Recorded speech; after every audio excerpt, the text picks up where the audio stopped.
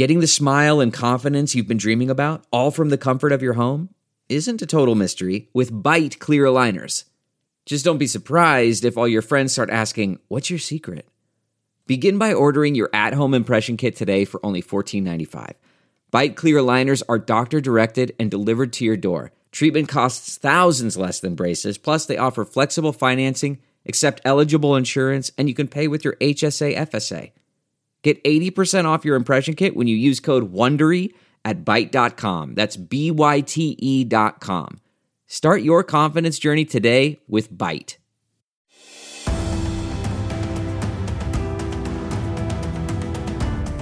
Happy Monday and welcome to Just the Truth podcast, which is sponsored by the Thomas More Society, a not-for-profit national public interest law firm dedicated to restoring respect for law in life, family, and religious liberty. You can find out more about our great work at thomasmoresociety.org.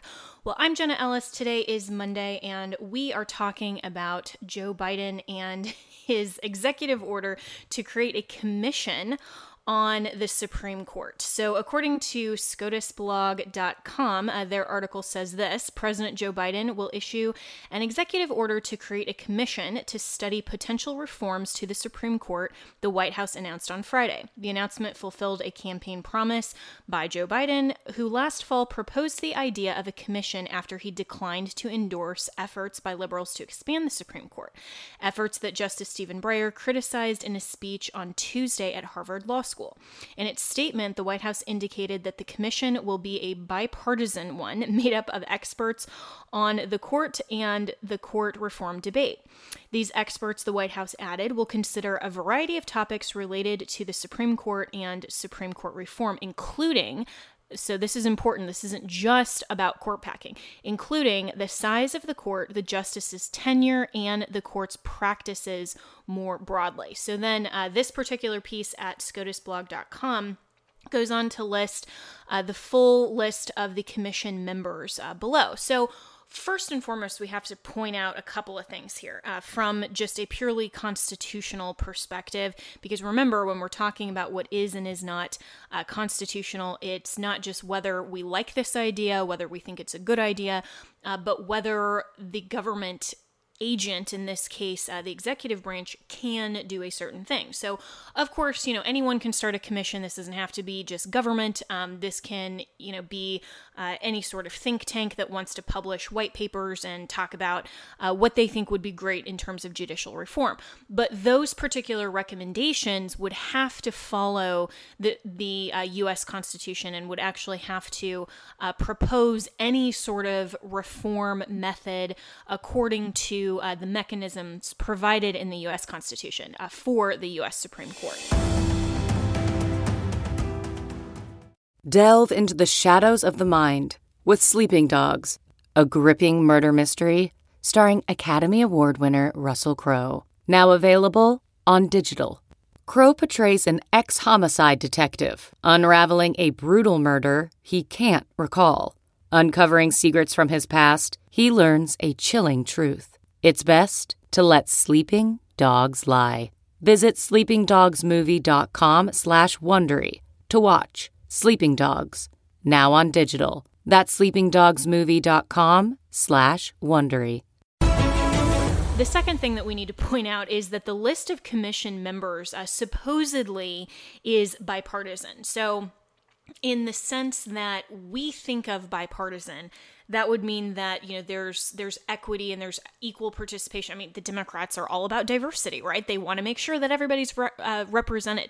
Well, one of the first things that I notice about this list of commission members is that not a single one was on President Trump's 1776 commission, where there were a lot of great scholars, constitutional law scholars, many of whom I know personally. Not one is on Joe Biden's commission. And so there are only a couple on here that you could even possibly term as maybe potentially conservatives or independents. This is just laughable as, this is when I actually agree with Karl Rove. He said over the weekend on a different news network that but this is just laughable if anyone tries to say that this is bipartisan. So we know that Biden out of the gate is completely lying like he always does.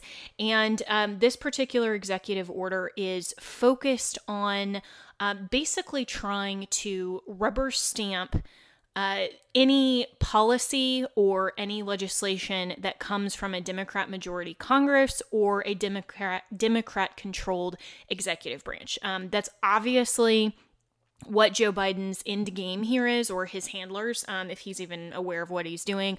I like to say Joe Biden in the context that he's just, he's being handled by everyone else. He doesn't probably even know what he's doing. So when we say Joe Biden, obviously we mean the deep state, sinister powers that be in the White House that we, the American people, don't even know who's in control.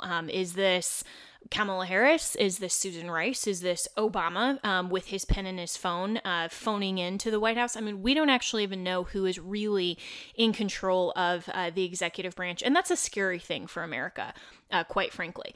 But when we look at this whole commission to study the potential reforms to the Supreme Court, we have to first ask ourselves, is reform a good idea?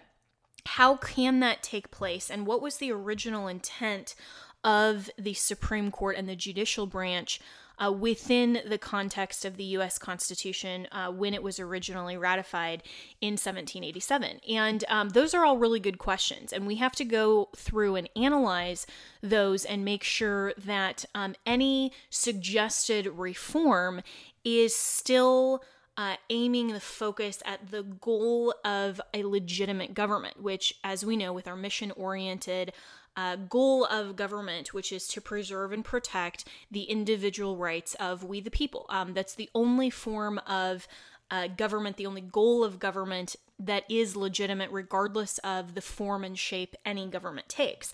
And so when the founders originally debated this in 1787, interestingly, this whole concept of the Supreme Court and the way that Article 3, which gives the ability for one Supreme Court and any other such inferior courts as Congress will designate, that constitutional mandate to be created. There was no actual concept of judicial review in the sense that we understand it today. Now, I think most scholars on both sides would agree that the judicial branch has become a completely runaway branch. There was not an original intent for the judicial branch to be nearly as powerful as they've become.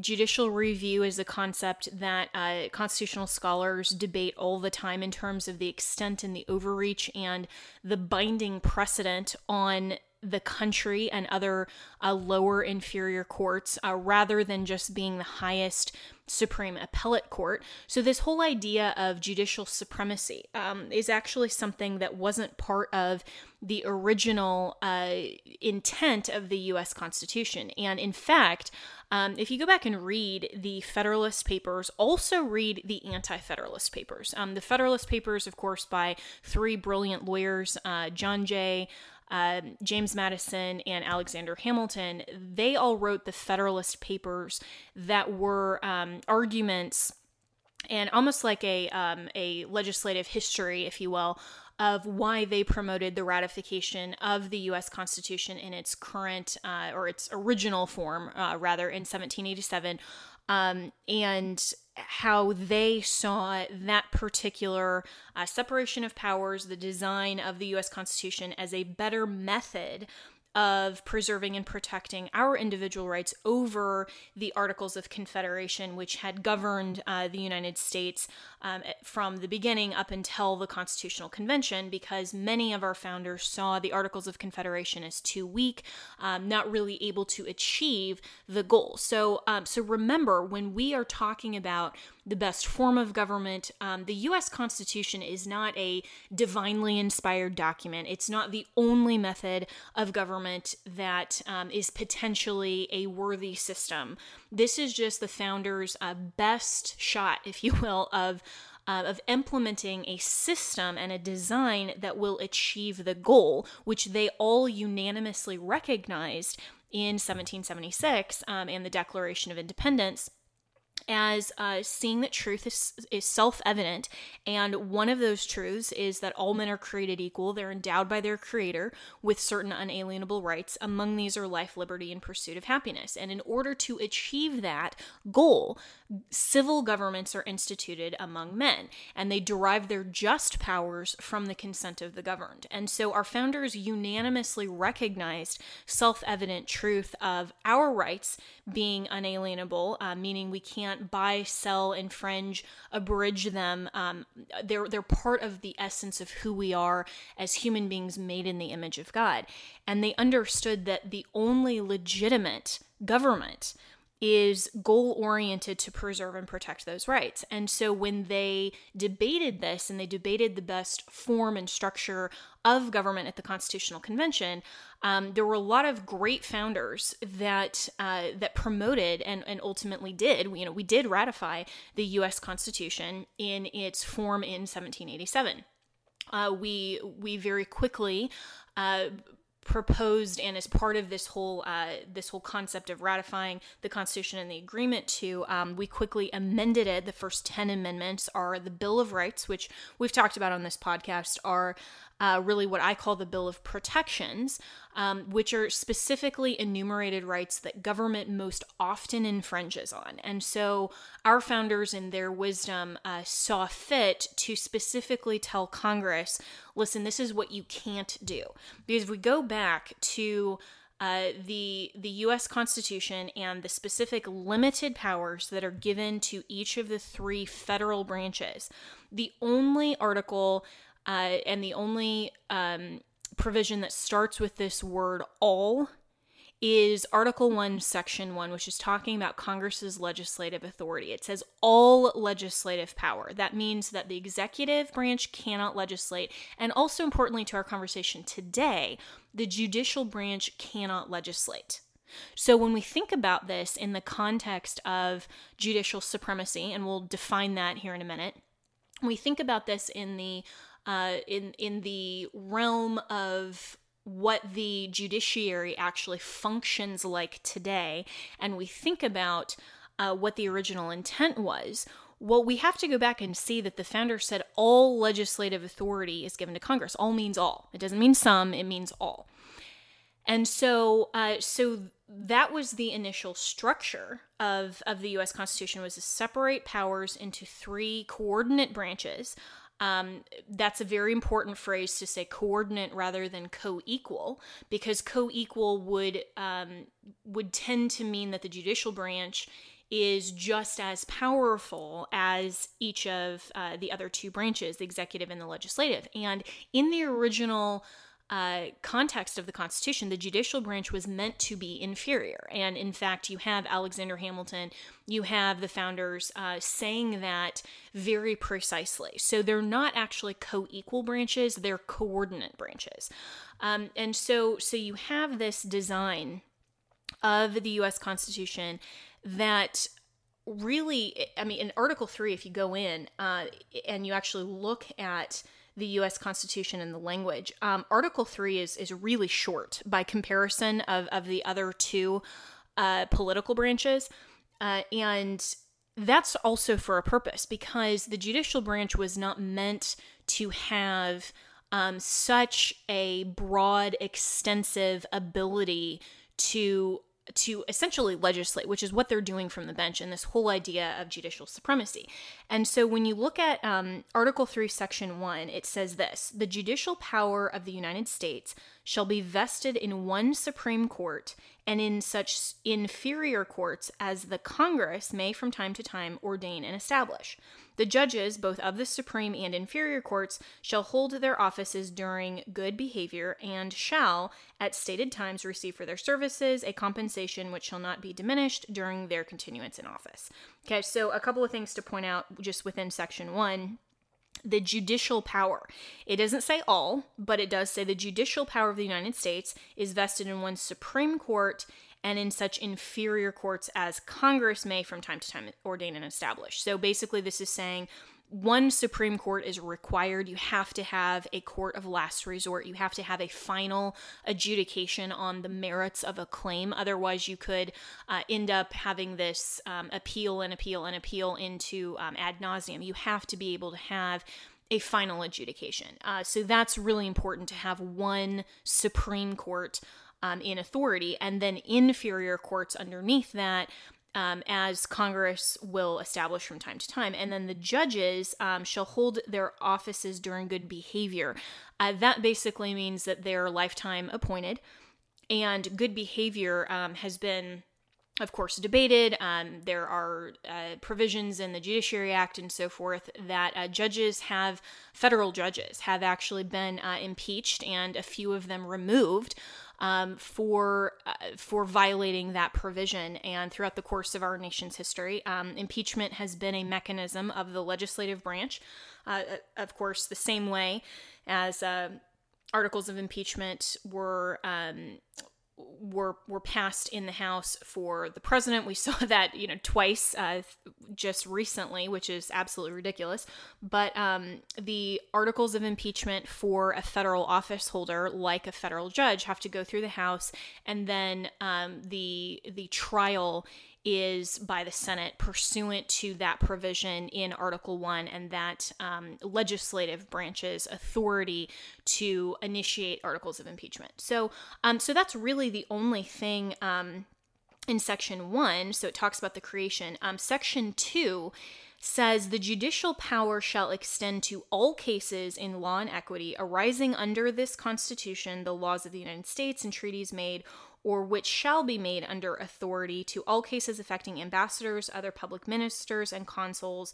And it goes on and on and on. And part of this also is between a state and between citizens of different states. So original jurisdiction, this is, of course, where we got the Texas versus Pennsylvania lawsuit during the election integrity a couple of months there, and why the Supreme Court was the court of original jurisdiction and could not decline to hear that case, even though they did. That was an unconstitutional action. It was a violation of Article 3, Section 2.1 and 2.2. So this is where we get the judicial power, right? But it doesn't talk about judicial supremacy or the idea of judicial review. And this is where, if we go back then to the Federalist Papers, to the Anti-Federalist Papers, we have the Federalists advocating for the ratification of the Constitution in this original design.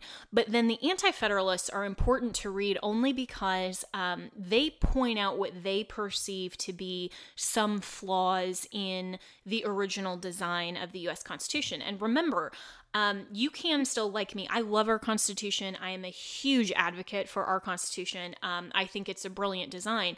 Is it perfect? Well, depending on what we're talking about, the answer, of course, is no.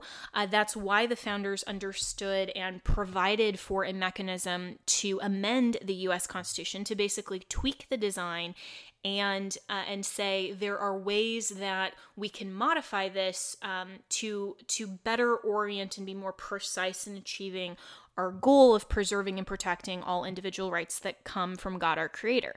And so the founders understood that this was their best shot at designing government, and they did an amazing job. That doesn't mean that they were absolutely perfect. And so it's important to go back and read the Anti-Federalist Papers to say, well, now that we've had this 250-year long experiment, have there been some ways that the founders could have provided other provisions, or are there ways that we could amend the U.S. Constitution to better achieve that goal?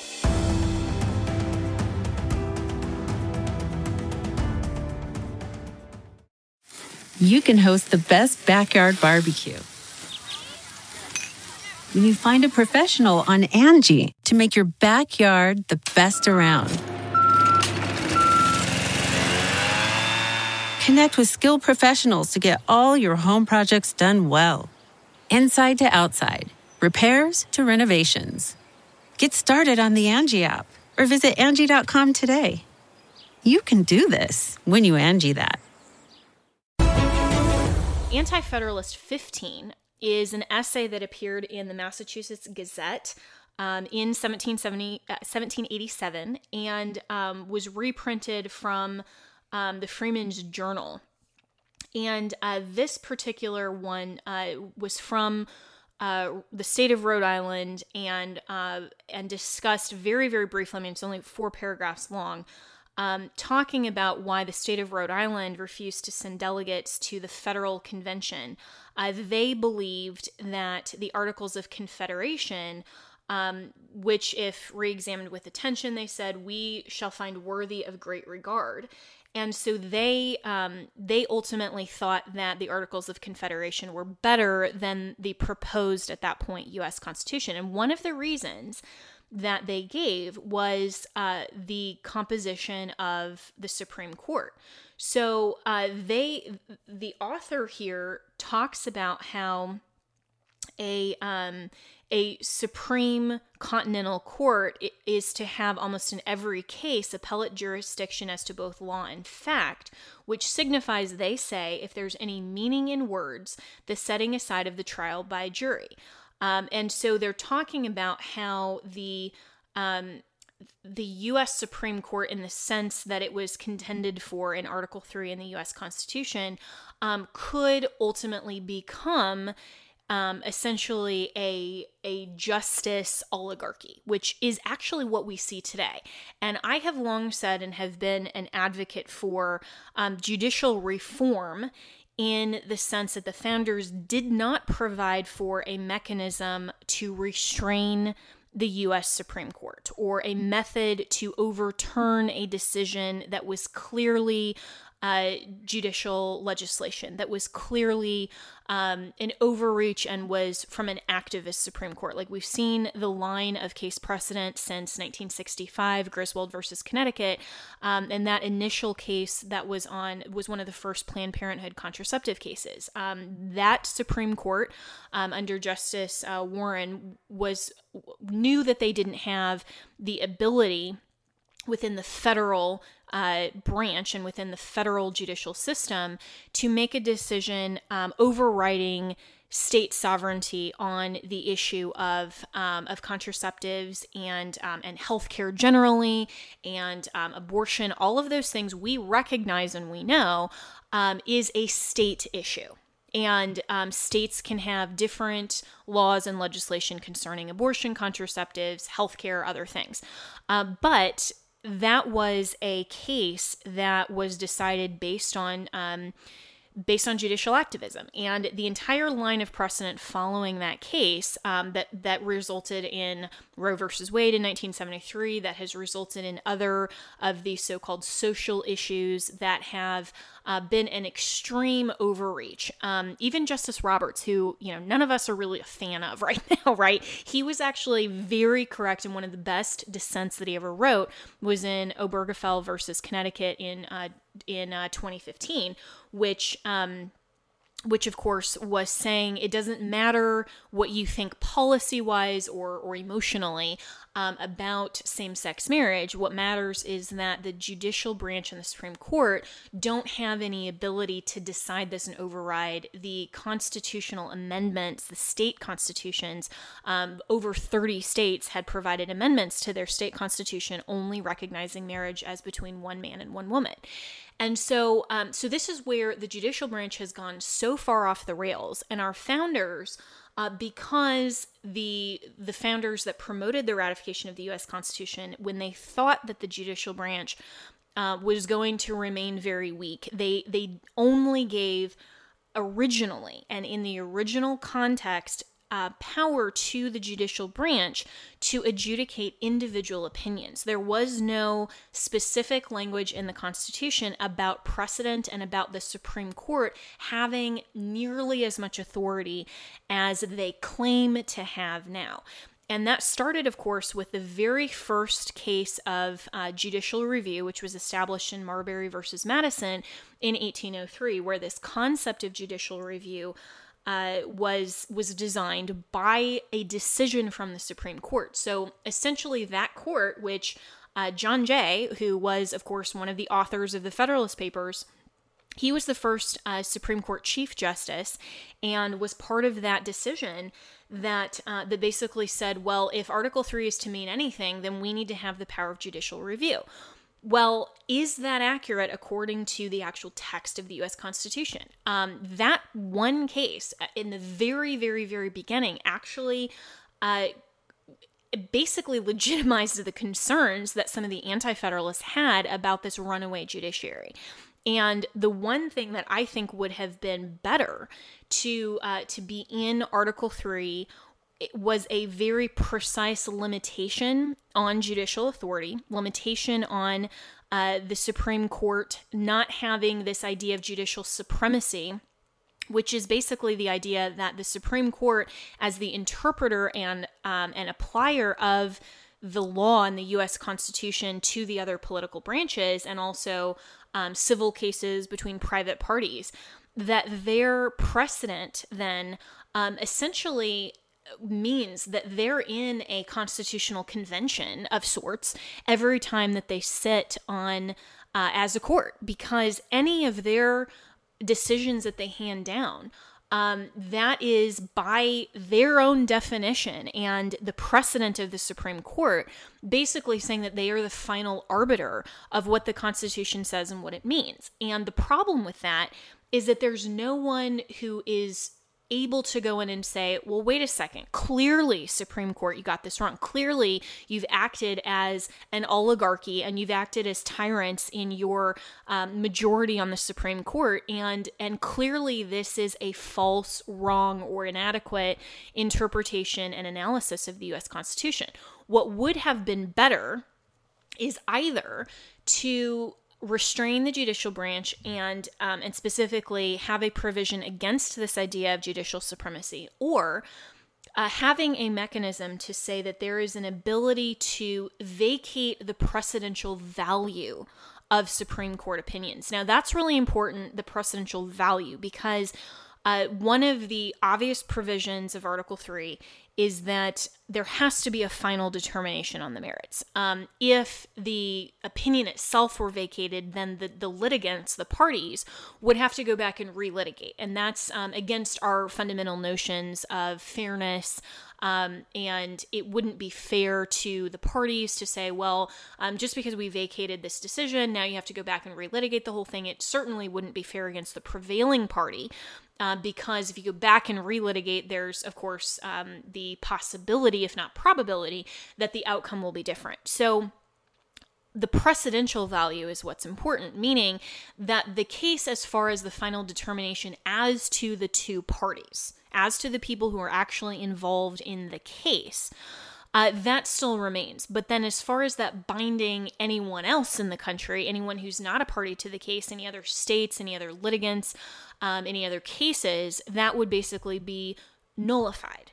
And that type of idea, we could have one of two ways of doing this, so one would be that judicial supremacy is never a thing. That Article 3, in the original sense that it was designed, doesn't give judicial supremacy any footing. And so the original idea was that the judicial branch would only determine cases as to the parties, no precedential value whatsoever. And so anyone who would want to have any sort of a change in law or other type of judicial opinion specifically apply to them would have to go through the litigation process. That's what I think is very clear was the original intent. But even absent that, if we have, and we still subscribe to this idea of judicial supremacy, this idea that precedent pertains to everyone in America from the Supreme Court because it's binding over all lower courts, that whole idea, then there has to be a mechanism to override or nullify the precedent value of a clearly erroneous, unconstitutional Supreme Court decision that's based on activism. So that's just kind of an overview of where we're at right now, because we see that we're under basically a couple of different constitutions, right? We have the original Constitution in in the articles, the 7 articles of the U.S. Constitution plus all 27 amendments. Okay, so we have that written Constitution, but then we have the secondary Constitution, which is all of the laws that have been legislated by Congress throughout American history. Then we also have this other constitution, which is the interpretation, application, and judicial supremacy oligarchy from the U.S. Supreme Court. That is the case opinions since 1803 in Marbury versus Madison. And this is, by the way, what's very interesting about law school is that law school only teaches the Constitution as written by the U.S. Supreme Court in its history. It doesn't start with the actual text of the Constitution. It doesn't even start with any of the laws that were made in furtherance of the Constitution. Nobody going through law school or sitting from the bar has to know anything about the actual law, but only about what the U.S. Supreme Court has said about the Constitution. And so constitutional law in law school starts with Marbury versus Madison, the idea of judicial review, the idea of judicial supremacy, and teaches that as constitutional and historical fact. And this is why a lot of lawyers and advocates only are oriented in their mind, because of the way that we teach this in law school in America, to only argue within the context of the Supreme Court's Constitution. And that's the judicial opinions, which have come out since 1803. That's wrong. We need to go back as advocates, and I'm speaking to fellow lawyers who are listening to this. We need to go back and advocate for the original Constitution, not just whatever doctrines the Supreme Court have said matter for the U.S. Constitution and have said are the law now, and here are all the tests that we've ordained and established. Well, in terms of the actual functioning of a judicial branch, the founders, even including the Federalists, never intended the judicial branch to have this type of judicial supremacy that they're exercising today. So that is a problem. So when we look at this whole concept of judicial reform, this was a very long conversation and discussion, and I'm grateful that that you're here with me today talking about this. This is a long way of saying I don't disagree that we need to look at judicial reform. What I disagree with in terms of the proposed, or what I anticipate will be the proposed recommendations from the Biden Commission is, first, it's not bipartisan. Let's be real. That's just a complete farce. That's ridiculous. You can look very plainly at the composition. You also have to look at the merit of the ideas, and also can you versus should you. So we're going to take a break really quick here and then come back and talk about what the Biden Commission is saying it's going to do, whether they can do that, and whether or not some of these probable proposed solutions are even a good idea. So we'll be right back with more here on Just the Truth. Welcome back to Just the Truth podcast. I'm Jenna Ellis, and we are talking about this idea of judicial supremacy, and I want to make sure that I point out that we are so grateful to my good friends at Thomas More Society for sponsoring this podcast. You can go to thomasmoresociety.org, find out about all the great work that we do there. I am special counsel with the Thomas More Society. We are representing churches across the country in the midst of all of these, the pandemic, closure orders, all of the unconstitutional ways that the executive is trying to overreach in a lot of states. If you'd like to be involved with donations to support this great nonprofit, please go to thomasmoresociety.org. All right, so we are talking about this whole concept and this false concept of judicial supremacy, and there's so much more that can be said on this, and I will probably very soon do another podcast about just the concept of judicial supremacy. And by the way, definitely tune in on Wednesday, this Wednesday, which, let me see what date that is. It would be the 14th, April 14th, where my good friend Robert George, Dr. George, who is a Princeton professor in constitutional law, he will be joining me on Just the Truth TV on Real America's Voice for a further conversation about all of this. He is one of my favorite people, really, really brilliant in his articulation of all of this and how he teaches his students. He teaches them, by the way, in the right way. Very, very few law schools and law professors actually go back to the idea of the original Constitution and what was meant by all of the terms, all the separation of powers, this whole idea of the judicial branch, where it is in context of Article 3, where it's gone off the rails since 1803 in Marbury versus Madison.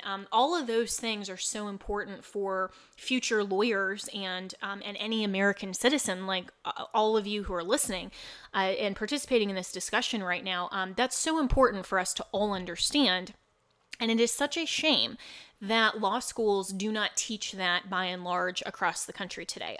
Even though I love my alma mater, University of Richmond School of Law, in my constitutional law class, we started out by Marbury versus Madison and, this whole concept. And I was so frustrated with how constitutional law was taught in law school as a law student because I had already came into law school with a better education from courses I had taken even as early as high school in constitutional law from Michael Ferris, who's now the head and the president and CEO of our friends at Alliance Defending Freedom. He used to be the co-founder and president of the Homeschool Legal Defense Association. He also started Patrick Henry College. A lot of you are very familiar with him. But he's been teaching constitutional law at Patrick Henry College, and then before that, just courses to homeschool students. I was one of them way back in the day in constitutional law. And so I had been grounded in understanding, well, wait a minute, this whole concept of judicial supremacy, starting out with judicial review, that doesn't really jive with what I've always been taught and what I understand from the actual text that I had read of the U.S. Constitution. So we need to do a better job of teaching our future advocates and our future lawyers and future judges, by the way, future Supreme Court justices, to understand what the original intent and design of the Constitution was, what it still is, how judicial supremacy has gotten completely, I keep saying off the rails, but that's really what it is. And so this whole idea of a commission to review the judicial branch is not inherently a bad idea. And some of you listening to this may be thinking, wait a second, I tuned in for this for you to totally slam Biden. Well, I'm getting there. But the idea of looking at the judicial branch and seeing, okay, how can we reform the judicial branch isn't an inherently bad idea. There are a lot of organizations that have been doing this for years and years and years. One of them being our friends at the Convention of States Project. One of those, the official COS project, one of the subject matters on the Convention of States petition is judiciary reform, right? So this isn't, if this were truly a bipartisan commission, and if I really thought that Biden and his handlers were approaching this in a constitutionally minded, America first kind of way, then I would actually be all for this and say, let's look at the runaway judiciary. Let's look at maybe some ways that Article 3 has been misinterpreted, misapplied, and this insane power grab that the Anti-Federalists were genuinely concerned with back in 1787. Let's look at reorienting our system of government to better aim at that goal. That inherently is not a bad thing. That's actually a good thing. The problem is that Biden isn't going to have, and already doesn't have, a bipartisan commission.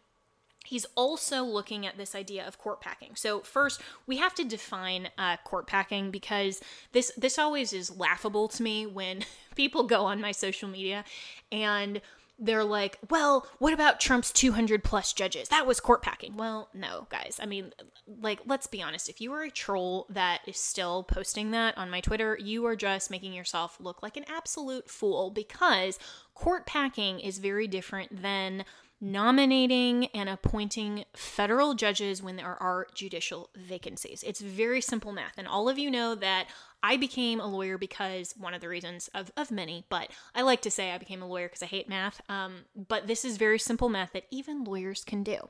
When there are, let's just say, X number of judges. Let's just take the Supreme Court, for example. We currently have 9 justices that are on the Supreme Court, 9 seats. When one seat is vacated by either death of the incumbent or retirement of the incumbent, which has happened a lot, right, over our nation's history, because no one lives forever, when there is a vacancy, and so that 9 number drops to 8, so there is 8 plus 1 vacancy, then our Constitution provides the mechanism for the current sitting president, when that vacancy arises, to nominate a new justice to fill that spot, and then along with advice and consent of the Senate. That's what we saw with Kavanaugh, with Gorsuch, with Amy Coney Barrett, and by the way, with Obama's judges, and nominees, with Bush's, and then, back throughout the course of our American history.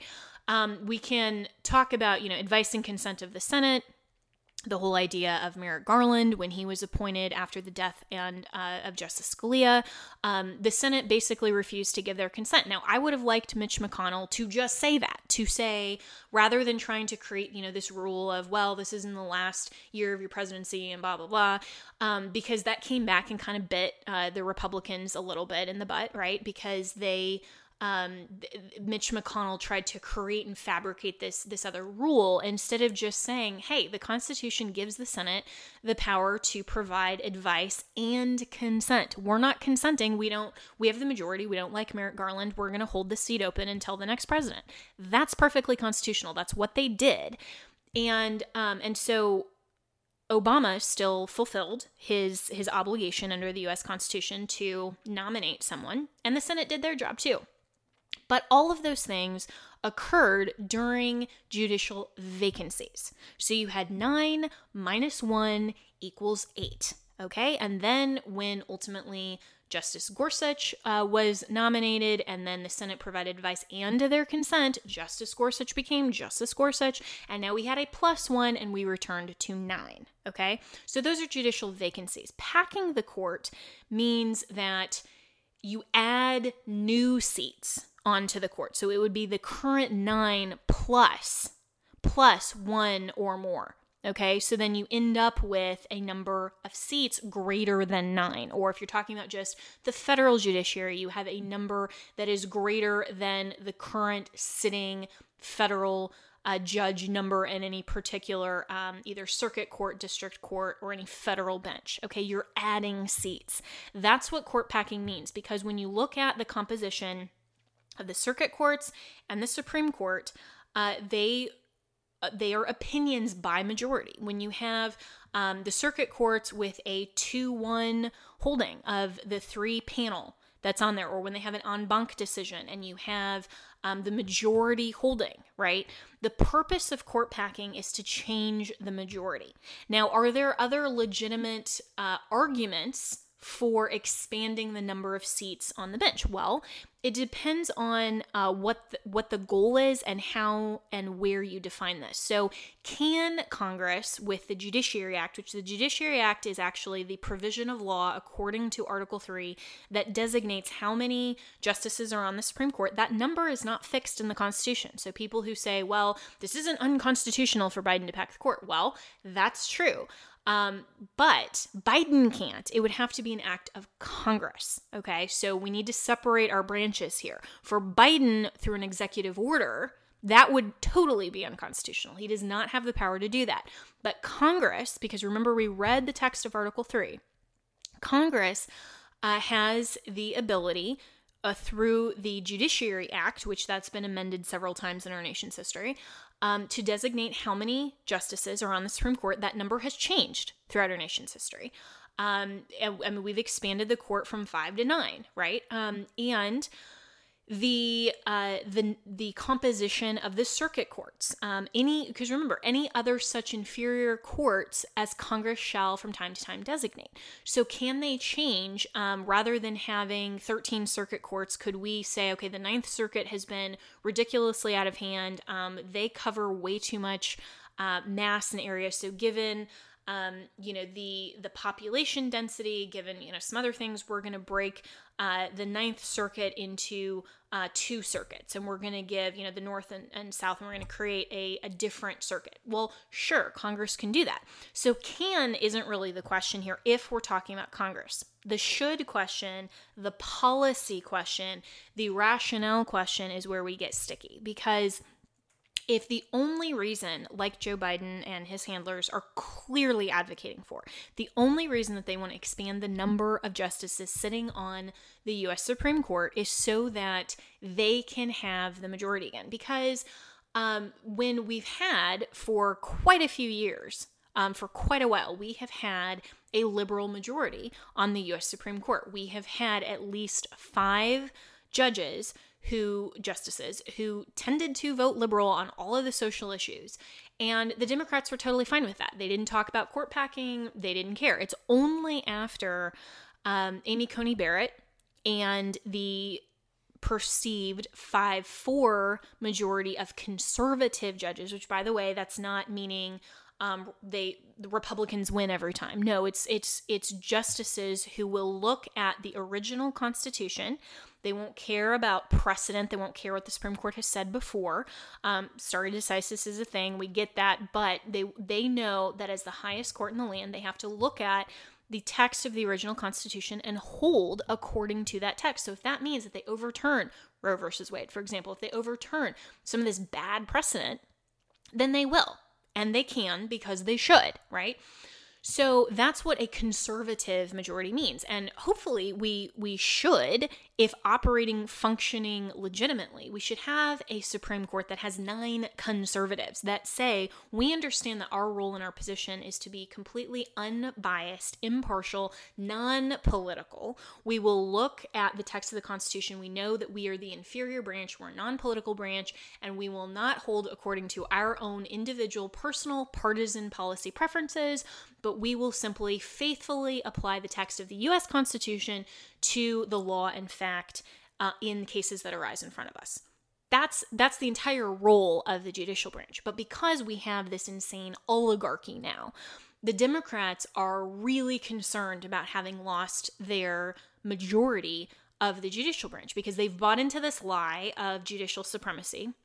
They have also decided that they need a Supreme Court that will simply rubber stamp anything that the 2 political branches do. So when Congress, a Democrat-controlled Congress, creates a law that violates the supreme law of the land, the U.S. Constitution, because remember, the Constitution says all legislative authority is given to Congress, but also Congress can only make law in furtherance of the U.S. Constitution and the limited power and provisions that it gives to Congress.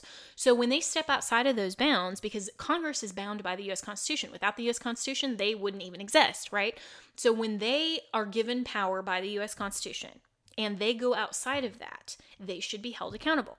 When the executive branch, when Biden is legislating by Obama's phone and his pen, and goes outside of legitimate executive branch authority, then he should be held accountable for that.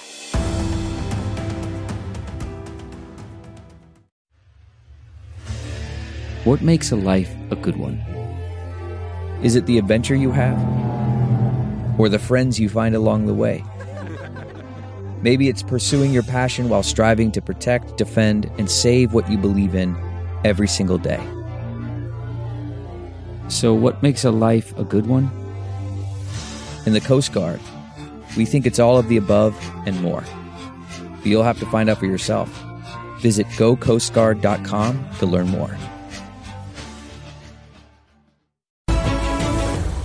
The Democrats do not want to be held accountable. So they're using this commission on judicial review to pretend that they are looking in a bipartisan fashion at judicial review. Clearly they're not. And this is a flashback, by the way, which I have to play on here because this is Joe Biden when he was then Senator Biden. And I don't have an exact date on here, but this, just given what people are wearing, it looks like it's probably in the 70s or 80s. But this is where then Senator Biden is asserting that packing the court is a quote-unquote bonehead idea. Listen to this. President Roosevelt clearly had the right to send to the United States Senate and the United States Congress a proposal to pack the court. It was totally within his right to do that. He violated no law. He was legalistically absolutely correct, but it was a bonehead idea. It was a terrible, terrible mistake to make, and it put in question, for an entire decade, the independence of the most significant body, including the Congress, in my view, the most significant body in this country, the Supreme Court of the United States of America. Okay, so Joe Biden's actually correct here on a couple of things, and I wish he would go back and listen to himself when he actually was lucid and, had some good thoughts there. He's right in the sense that that there is no unconstitutional reason that a sitting president can't propose something to Congress. Obviously, we all know that. But I agree with him. It's a bonehead idea. Why? Because it makes the independence and the impartiality of the judicial branch in question. Because if a sitting president wants to pack the court, it's like rigging a jury in your favor. Right? That's exactly what it is. But the one thing I disagree with, and you can see how he has, and America by and large has bought into this idea of judicial supremacy, because he's saying, well, I think the most significant body, other than Congress, the most significant body in the United States of America. Well, no. Go back and look and read. Look at the Constitution, read the Federalist Papers. The judicial branch was designed to be the weakest branch. We should not have to care who's sitting on the U.S. Supreme Court. It shouldn't be this activist partisan branch. It should be the weakest branch. But now he's saying, other than Congress, in my opinion. Well, the Constitution actually says that, right? They're supposed to be the weakest branch. And that's why coordinate is the proper terminology, rather than co-equal. And so when he's talking about the judicial branch and the Supreme Court being the most important body, you know that this has really, really gone off the rails. But he's right that it's a bonehead idea, because whatever the Biden commission is going to propose, when clearly they're not even bipartisan to begin with, but when they propose packing the court, which would give, under Article 2, Joe Biden the authority then to nominate justices and judges to fill the newly created seats, that is a partisan power grab. So any sort of reform that should be proposed should not come from the individuals who would benefit from it. If anything, judicial reform proposals shouldn't come from a presidential commission. It should come from an independent, bipartisan party of or a commission comprised and designated from we the people. It should come from something like a convention of states, where delegates from each state go and debate judicial reform, debate what would be the best mechanism here. It could constitutionally come from Congress, who debates and proposes an amendment or some kind of judicial reform that could be either an act of Congress, or it could be a proposed constitutional amendment that would then have to go to 3/4 of the states for ratification, right? And it would have to have the consent of 3/4 of the states in order to ratify that amendment. But even Congress, because they are currently majority Democrat held, should be very, very cautious in any sort of legislation that's amending the Judiciary Act, proposing judicial reform, when they would be ones who would benefit by it. This type of proposal for reform should come from the people. And there is, and I want all of us and as conservatives to be really careful how we attack this commission, because the idea of judicial reform is not a bad one. Inherently, I think we actually need judicial reform. So be careful to not just attack judicial reform because it's a bad method and it's a bad commission, right? We have to parse those ideas carefully. But also be really careful what you attack as far as Congress's ability to provide judicial reform. Because if we, in the future, when we have a majority Republican or majority, hopefully, conservative, because a lot of Republicans aren't conservative anymore. When we have a majority conservative House and Senate, then we may be and will want to be advocates for judicial reform that is keeping within the goal and structure of the Constitution. And so the problem here, the fundamental problem, is not that Joe Biden is proposing judicial reform. The problem is that he is proposing judicial activism. The problem is that that bipartisan and the Democrat and Republican parties no longer stand for this unanimous recognition and unanimous agreement of what the goal is. That's the problem. The problem isn't the commission. The problem isn't judicial reform. The problem is that we don't agree with our founders as a nation anymore that being American, that our American government means that the goal that we all unanimously agree on is legitimacy of government to preserve and protect our unalienable rights given by God our Creator. If we all agreed on that premise, I'd be fine with this commission. I'd say, you know what, let's all go and debate this like what our founders did in 1787. Let's go and get together and debate judicial reform, because we would all be coming from a unanimous good faith position that we agree on the proper role of government. We agree on the principles of limited government, on legitimate government, and that the only reason that we're even discussing judicial reform is because we all understand that we can amend our Constitution, we can change the Judiciary Act, we can amend our laws, we can go through Congress, all of these things in the viable constitutional mechanisms in order to better preserve and protect our individual rights, to better create a more perfect union. That's the whole goal of the U.S. Constitution. We could look at things like the Anti-Federalist Papers, like Anti-Federalist 15 and others, to say, you know what, they might have had a point here. And as much as we're advocates for the U.S. Constitution, we've amended it in some bad ways.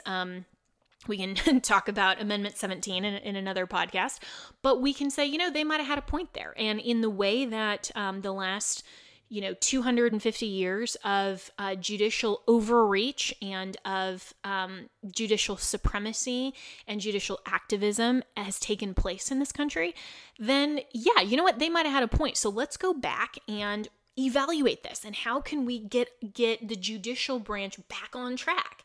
But we have to come to these types of arguments. We have to come to the table all agreeing on the foundational premise of what's the goal. And the goal of Biden's commission is not to better preserve and protect our fundamental God-given unalienable rights. No, Biden's commission and his goal is to promote judicial activism. His goal is to further advance the oligarchy rule of the U.S. Supreme Court by expanding the court, by court packing.